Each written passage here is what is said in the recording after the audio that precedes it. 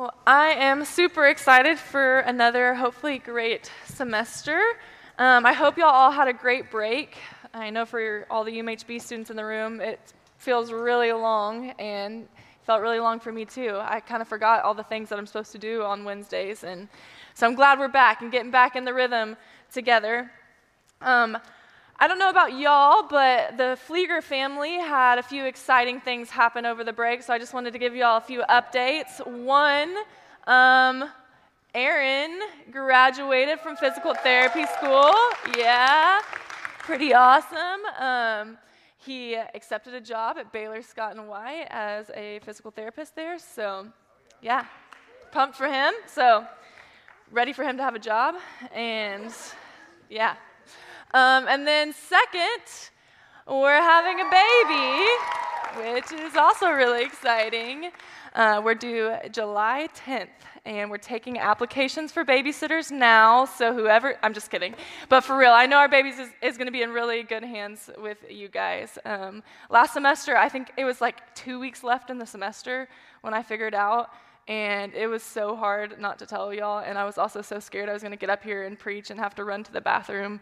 But thankfully, that didn't happen, and I'm glad that y'all know now. So this semester, we are going to be walking through 1st and 2nd Timothy together, and I'm super excited about it because I think, one, it's just really helpful to walk through a book of the Bible or a few books of the Bible in this space because it is, one, the best place to be is in Scripture, and two, getting to read and learn how to read the Bible in community is so important. Also, we have these little Bible journals. If you didn't get one and you want one, we can pass them around. I'm going to stick them over here if you need one, though.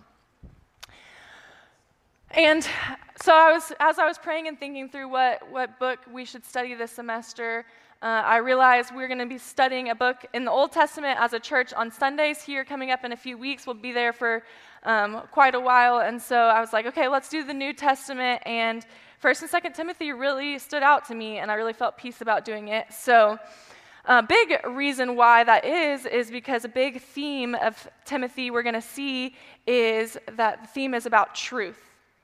And following the truth, not our own truth or what the world says, but the truth, the gospel truth. And I think that is super important in our current culture because there is so many different voices out there that's trying to feed us their truth, the world's truth, follow your truth. And the truth, the gospel truth, has gotten blurred.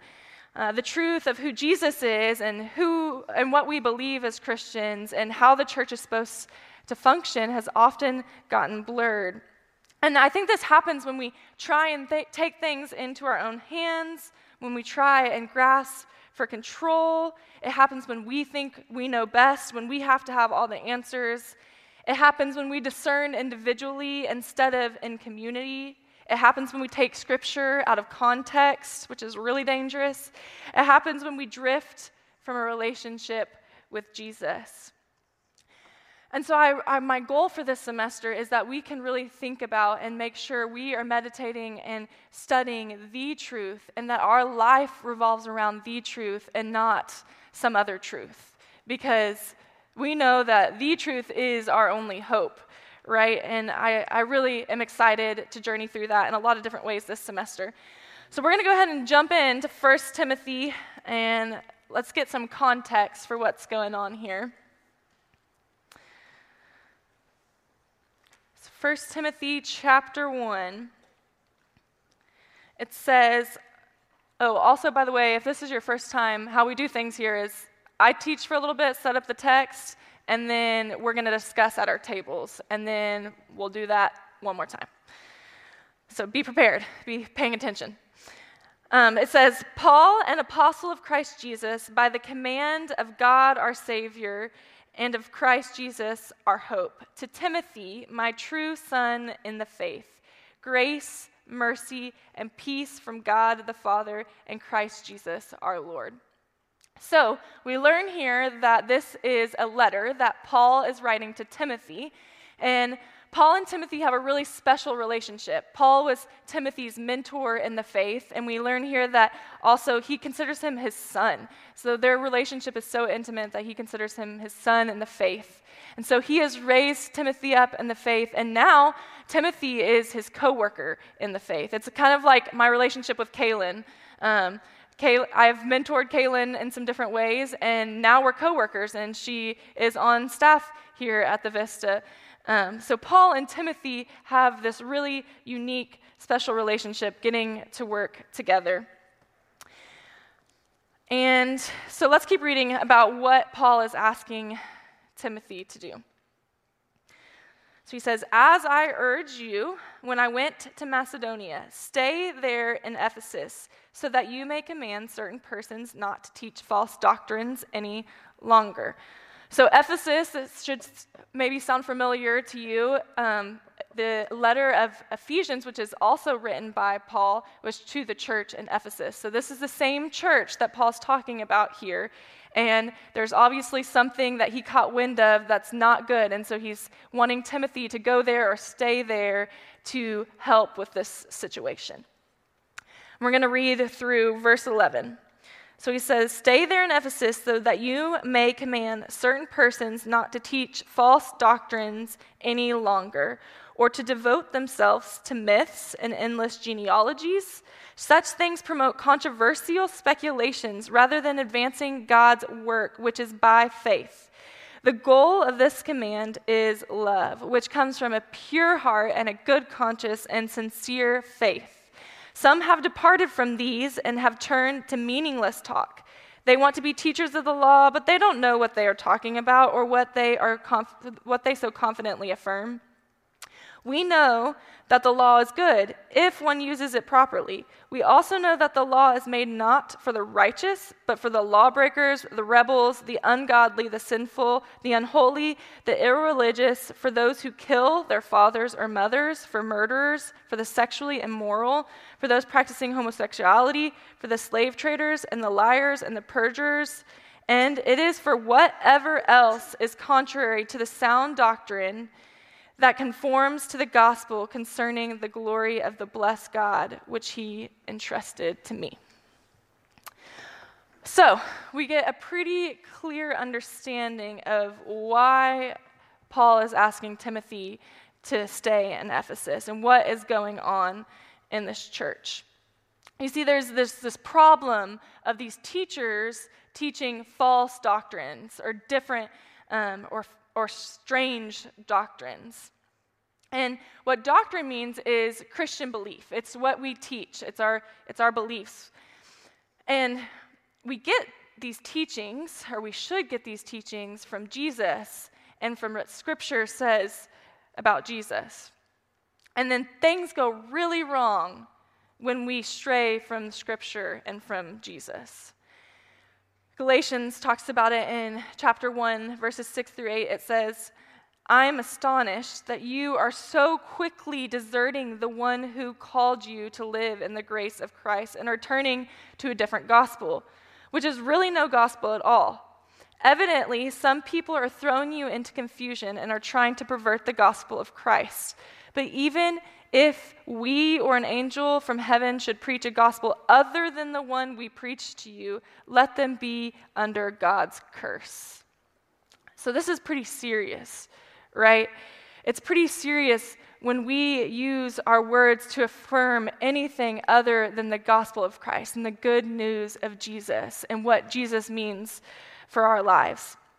And what these people, these teachers that Paul's talking about here, they have devoted their teachings. So their core message is something other than the truth, other than the true gospel. They're devoting themselves, and that word is a pretty strong word.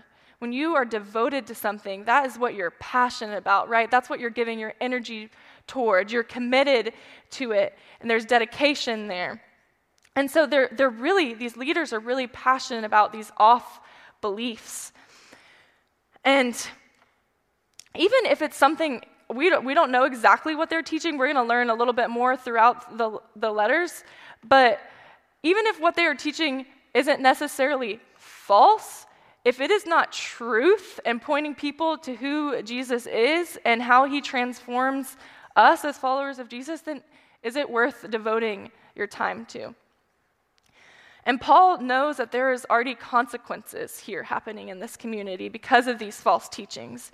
Instead of these teachers leading people more into a relationship with Jesus, how to love God and how to love people, they're leading people into confusion and chaos and controversy, which is not what the church is supposed to look like, right? What they're doing is causing division in their church, and they're definitely not helping people move forward in their relationship with Christ. And that is what the goal is. For people up here speaking like me, or for you sharing your faith, it's to help people move into deeper relationship with Christ. So if you've been at Vista for any period of time, you might have heard us talk about open-handed and closed-handed beliefs or doctrines. Are some of y'all familiar with hearing about that? I think Dave's actually going to talk about that a lot this coming Sunday. And so what we mean when we say that is that over here in our closed hand, we have our primary doctrines, the things that we believe are essential to faith and salvation. And these things are things that we must believe as Christians and that we cannot waver back and forth on. So they're in the closed hand, right? And those are our primary doctrines. And we didn't just make them up here at Vista. We didn't just say, we think that and these few things are what are most important. This is what has been passed down from the early church for generation after generation, for hundreds of years, and saying that this is what is essential for Christians to believe. And this is what we can all agree on is essential for Christians to believe. And so those things, there's a paper, a few sheets of paper on your table. I didn't print off one for everybody because I didn't want a bunch to just get thrown away. But I want you to look at those and maybe take a picture of it. And there's scripture to go along with each one of them. And on your own time, do some research. Look at what are these essential primary doctrines. But what they revolve around is what we believe about God. Okay, that's pretty important, right? What we believe about God, the Trinity, Jesus, the Holy Spirit. What we believe about Scripture, that it is the authoritative Word of God. What we believe about humanity, who we are, what God says about us. What we believe about salvation, the church, and consummation. That means the fulfillment, the end times. So I'd encourage you to read those things because they're a really big deal. And that is what we are focusing on. That is where the truth is. That's the gospel, the good news of Jesus. And notice, these require faith, right? These beliefs require a lot of faith.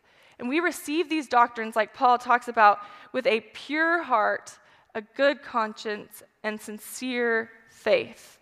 And I want to note that this word sincere means here, it doesn't mean how big or small your faith is. It doesn't mean how long or recent your faith is. It means that it's genuine. It means that you have a genuine faith. It's not a faith that you just have because it's the cultural normal thing to do. It's not a faith that you have because your parents told you you should believe in God. It's a genuine faith that you are confident in and put your hope in. And then we have the open hand, right? And what the open hand is things that we can find in Scripture, things that we can care about, that we can do our research on, but they're things that, one, aren't essential to our salvation. They aren't essential that we believe them to be saved. And two, a lot of the times, we don't have the answers for, and we're not going to have the answer for until we meet Jesus one day.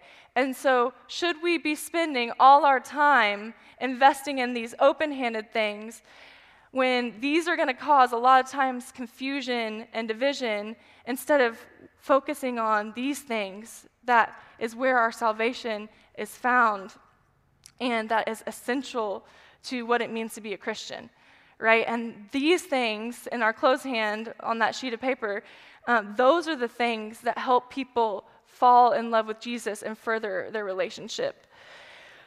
So what happened here is that these teachers are focusing on these open-handed things way too much. And they are getting so distracted and putting their eggs all in this non-essential basket. They aren't teaching the gospel. They've followed this new truth that they've come up with. And you've probably seen this happen in your life or in your churches, or even in the secular world. Like, people come up with something and they put all their eggs in that basket as their truth. And so Paul is trying to remind them, like, no, what is our focus on? Where should our eyes be? One example that I came up with is it's like they were spending all their time trying to teach about whether or not Jonah actually got swallowed by a whale. Like, did he literally get swallowed by a whale, or is that just a story, a metaphor? And we could argue about that all day, right? And it's kind of interesting to think about, maybe, but does that really matter? Does that make us fall more in love with Jesus? And so they were just getting caught up on all these crazy things. And so for me, as your teacher up here, it's important that I take this very seriously, that I am teaching the truth and not teaching false doctrine. I really hope I'm not. But whether you are ever planning on getting up on a stage to preach or not, I think this is really important for you, because it's going to affect you in two different ways. One is that, you're here right now listening to someone teach you, and hopefully you're going to be continuing to be taught the rest of your lives by different people. And you have access now through social media, through podcasts, through Google, to be taught by so many different voices. And so we need to make sure that we are able to discern what is the truth and what has our attention. What is the truth that marks our lives? What is influencing us? What's informing us? Who's informing us? And then also, even if you don't plan on ever being on a stage, if you open your mouth, or if you use your fingers to type something up that you intend for anyone else to hear or read when you're talking about Jesus or anything to do with faith, you are teaching. People are listening to you, and they are learning what you have to say. So are you teaching people the truth, or are you causing controversy and distractions to the people that you're teaching? And so this is kind of a broad theme of what we're going to be journeying through this semester, and just thinking about different ways that we need to focus on the truth and what has distracted us, and how can we bring the light back on Jesus.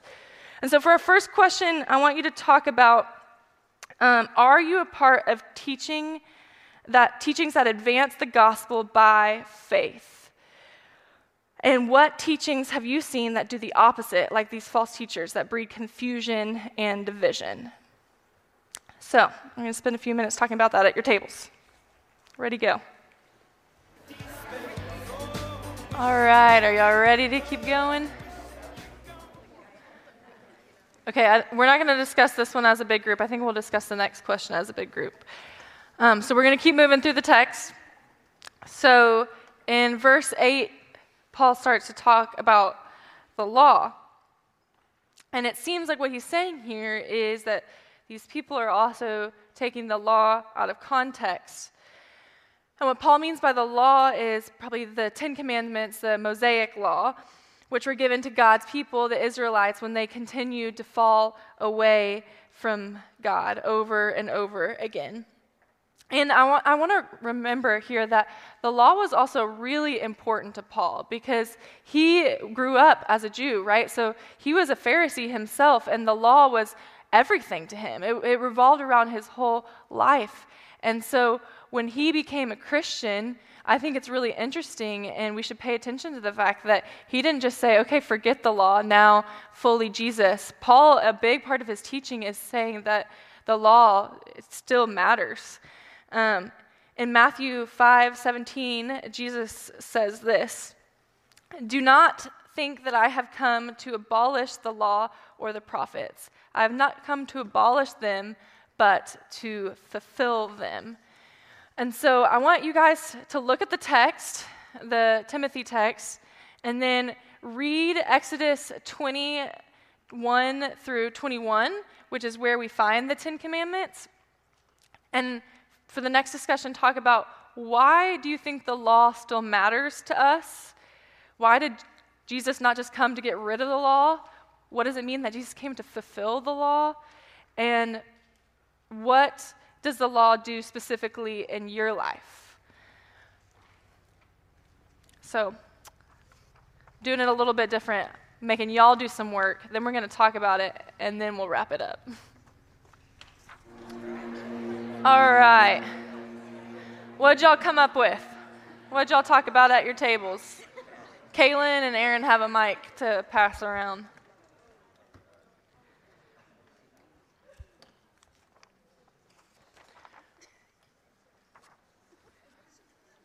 Anything interesting you discovered?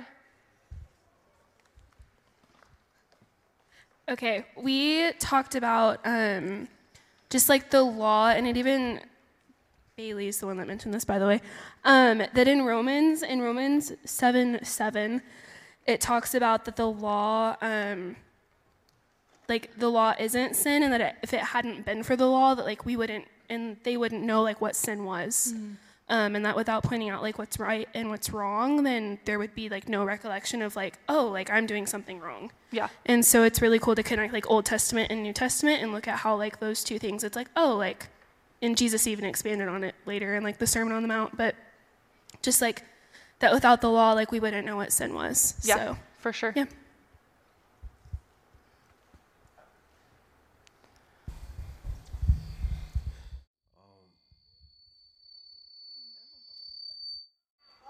Sorry. Can you hear me? Okay.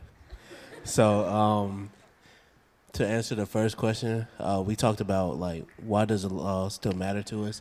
And we just looked at verse 9 in the 1 Timothy, and I answered, I was like, you know, the law still matters to us that, sorry, I can't get my words right.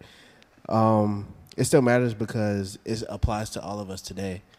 Because it says that it's not made for the just, but it's made for the lawless. And we could reflect in all of our lives and see that we all sin and that we all aren't perfect. Yeah. And like Sydney, you pointed out Matthew 5:17, and we see like Jesus came to fulfill the law. So when we look at the law, we could also look at Jesus, like see that he came and lived the perfect life, mm-hmm. and that he could be our example for how we are supposed to live and follow the law. Yeah. So yeah. Absolutely. Yeah, Jesus is perfection, so he didn't need the law because he was perfect. And the law shows us that we're not. For sure. Okay, sorry guys. Okay, so we kind of talked about how the law can help with like your relationship with the Lord, and a good point was brought up that we can use it as a way to like not grow complacent in our relationship with God, and instead like we can take this and we can see how we maybe need to like work on a few things. Like we were talking about Sabbath, and like do we really have a true Sabbath where we just sit and like reflect in the glory of the Lord, and like just that we can use this as like a blueprint to kind of just always be working toward bettering our relationship with the Lord. Yeah. Yeah, I love that. If we wouldn't see it as like a punishment or a negative thing that's to make our life miserable, but make our lives better. One example I thought about in relation to that is like dating. If someone says you're not dating well, but you don't know what dating well looks like, then how are you supposed to date? You need a good example of what dating well looks like to model after, and that's what the law does too.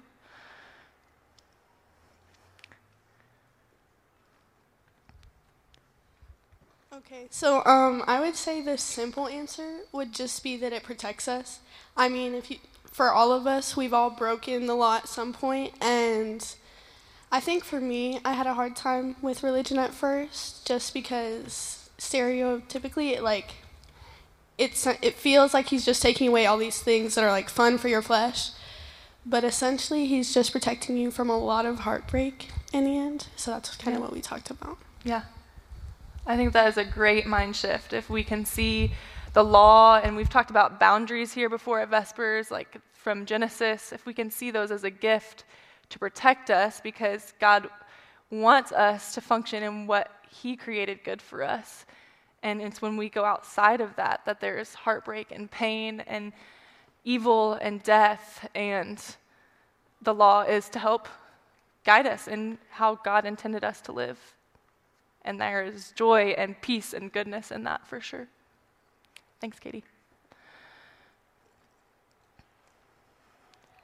Josh, was that you want to talk? Oh, no. Anyone else?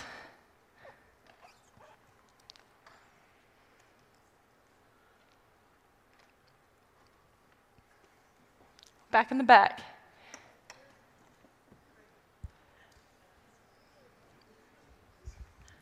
Okay, so one of the members in our group mentioned something that was very eye-opening for me, and I think a lot of people in our group. He said that someone once told him that the amount of hate that you have in your heart for the person that you hate the most is, what did you say?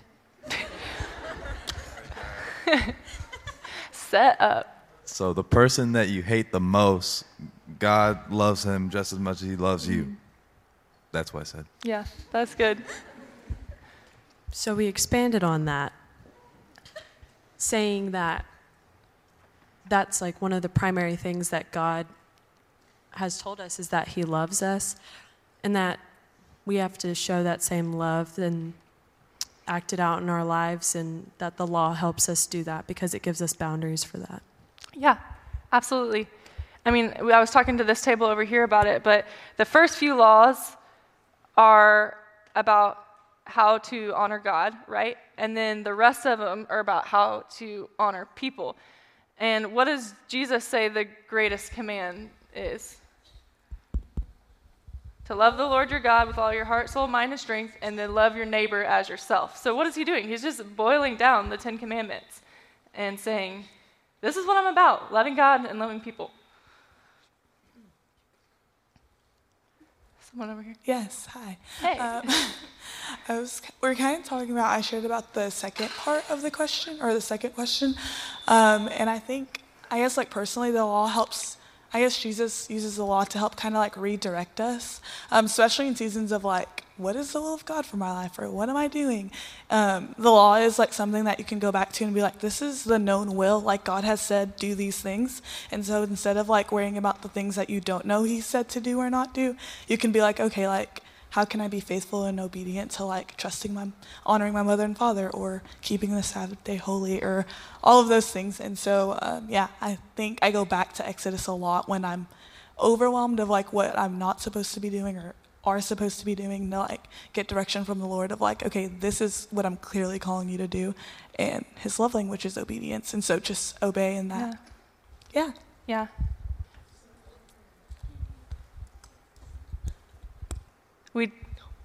Are y'all keep going or no? Okay.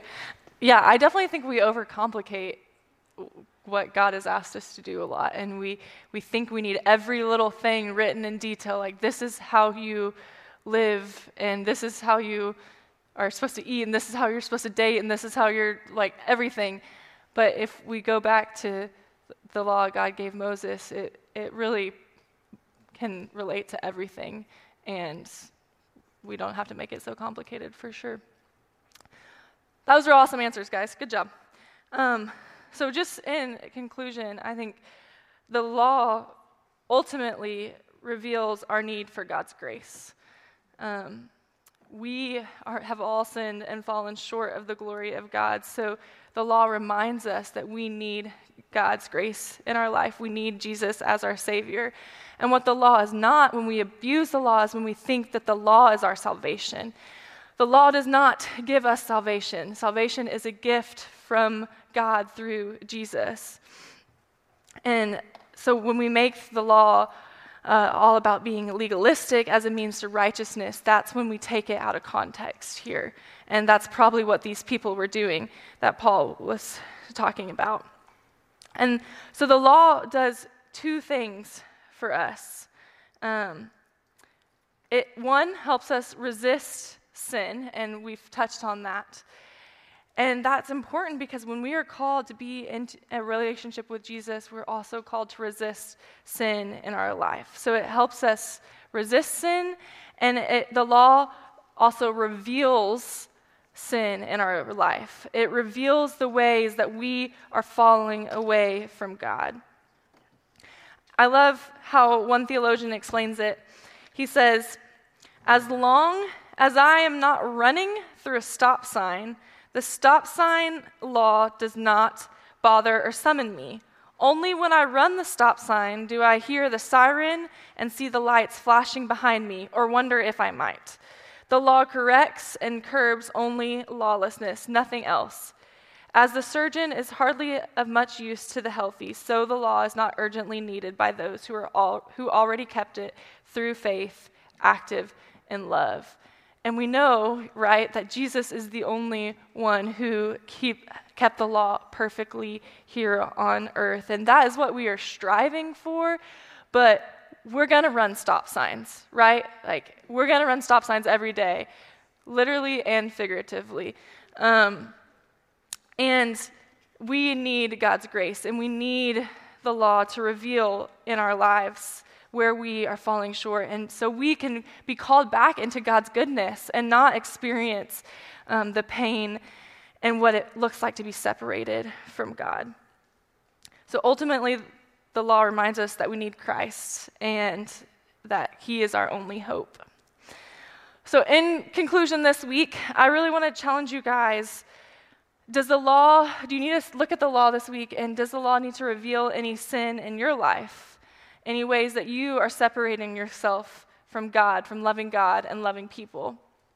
Or maybe on the flip side, do you struggle with legalism with the law? Are you trying to run to the law as your means to righteousness instead of running to Jesus?